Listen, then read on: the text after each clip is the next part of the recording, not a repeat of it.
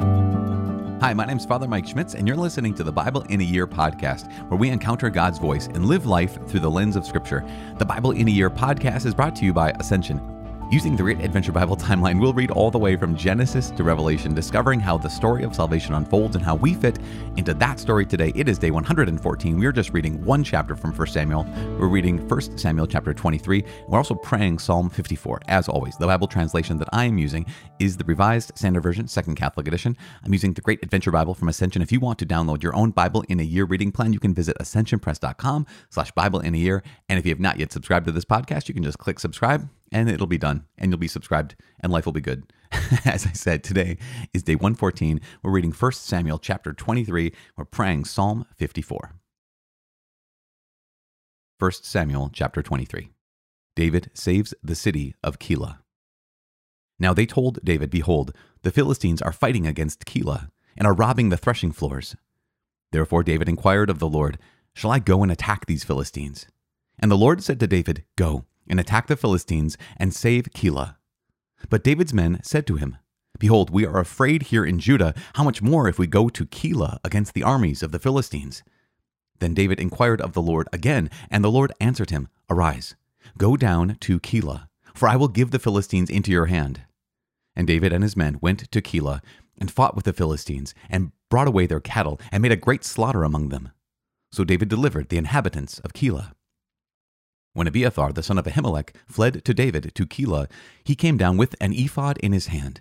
Now it was told Saul that David had come to Keilah, and Saul said, "God has given him into my hand, for he has shut himself in by entering a town that has gates and bars." And Saul summoned all the people to war, to go down to Keilah, to besiege David and his men. David knew that Saul was plotting evil against him, and he said to Abiathar the priest, "Bring the ephod here." Then said David, "O Lord, the God of Israel, your servant has surely heard that Saul seeks to come to Keilah to destroy the city on my account. Will the men of Keilah surrender me into his hand? Will Saul come down as your servant has heard? O Lord, the God of Israel, I beg you, tell your servant." And the Lord said, "He will come down." Then said David, "Will the men of Keilah surrender me and my men into the hand of Saul?" And the Lord said, "They will surrender you." Then David and his men, who were about 600, arose and departed from Keilah, and they went wherever they could go.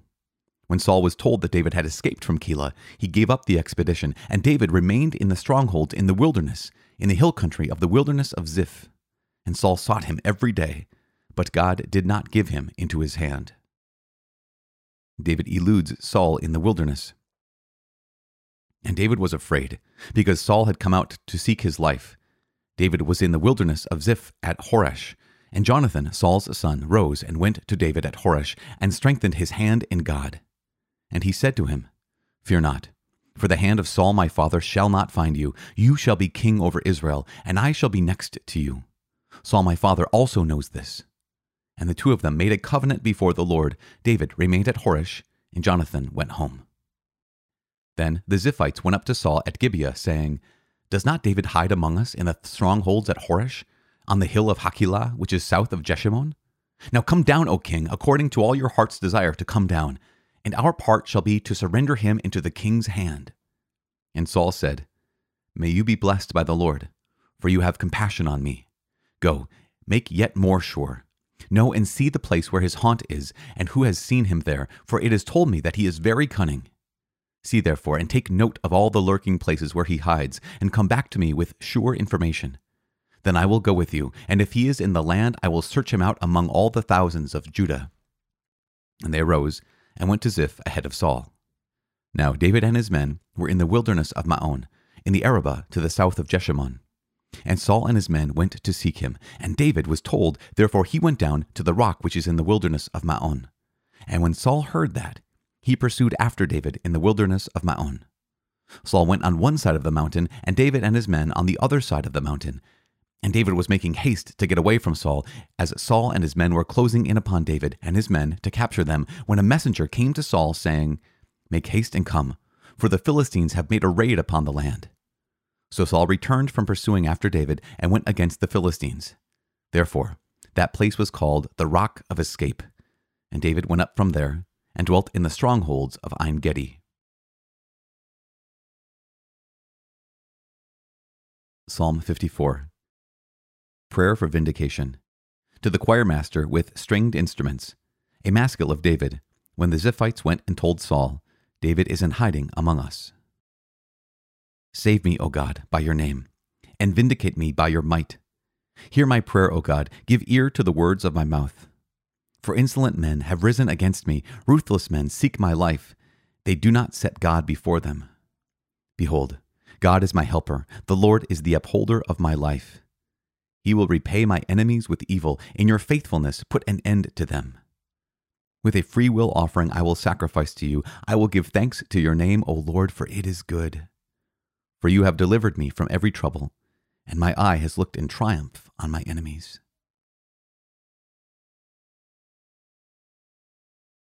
Father in heaven, we give you praise and glory. We thank you. We thank you for the fact that you are just and you are good, and you continually speak to us, Lord God. And sometimes in our prayer, you're quiet. Sometimes in our prayer, when we're asking for a specific answer, you are silent and you don't speak in the way that we would prefer. But Lord God, you continue to speak. You continue to speak to us through your word. You continue to speak to us every single day that we press play and just allow your word to reach our ears and allow your word to touch and transform our hearts. And so this day, just like David, we ask for your guidance. We ask for your will to be made known, not only in sacred scripture, Lord God, and not only through the church, but also in our prayer. We ask that you please, and also in the people around us, we ask that you just, in everything, your will is done. In everything, you are glorified. And we give you praise and glory right now. Glory be to the Father, and to the Son, and to the Holy Spirit, as it was in the beginning, is now, and ever shall be, world without end. Amen. Amen. In the name of the Father, and of the Son, and of the Holy Spirit. Amen. So here we are, just one chapter, obviously, in 1 Samuel chapter 23. And I just think there's something so powerful about this. So the beginning of the story, right, beginning of this chapter, we have David saving the city of Keilah. And so they told David, the Philistines are attacking Keilah. And it's really interesting because David has one of three potential options. One is David could say, okay, fine, I'm not the king. Saul's the king. Let Saul defend the people of Keilah against the Philistines. He could have said, not my business. Secondly, he could have said, okay, let's do it. It is my business. I will fight.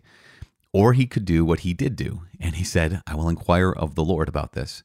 And it's really remarkable because we have this happen again and again, where it says, where it specifically will say that here's this group of people, or here is the leader of the people who did not consult the Lord. It just, this new information came to this person and they didn't ask the Lord what his will was. And yet here's David. Could have said, not my business. Could have said, it is my business. Let's go. But what he did say was, I actually need to ask of the Lord first. Then what happens? Then this is, I think, pretty remarkable. There are people that David trusts who say, don't, let's not do this. So then it says, David appealed to the Lord again, and he went back to God. So what this shows is that not only does David inquire of the Lord, not only does David ask God for guidance, he's also actually taking into account the wisdom of the people around him. And this is one of the things that we do when we discern, is that, yes, we go to the scripture. Absolutely, we listen to what has the church taught on this in the past. We look and say, okay, God, have you ever said anything about this? Or are you speaking now to tell me no or to tell me yes? But we also weigh up, I guess we take into account the wise voices around us. And so that's what David does. He takes into the account and then comes back to the Lord, and the Lord's voice continues to say, yep, even though your people who are your counselors around you say no, I continue to say yes. And so there's something really powerful about this, where it just gives us a great example, not only for ourselves, but also gives us insight into the heart of David. That David is going to be the kind of person who does appeal to the Lord, who doesn't just go off on his own. Well, that may come later on. But right now, what David is showing is that he is a man after God's own heart, and he appeals to the Lord for direction more than anything. The other thing I just want to highlight is the Ziphites, right? They betray David because they say that they tell Saul that he's there. But there's at the last section of chapter 23, there's this little story. And the story describes how on one side of the hill is Saul and his army. On the other side of the hill is David and his band of ruffians, essentially, his band of his 600 men. And they're simply separated by a ridge. They're simply separated one on the other side. If Saul knew that future King David was on the other side of this ridge, What he could have done is he could have driven over the ridge. And yet what happened is God sends word through the messengers of King Saul that the Philistines were attacking. And so he had to go back and do what kings have to do.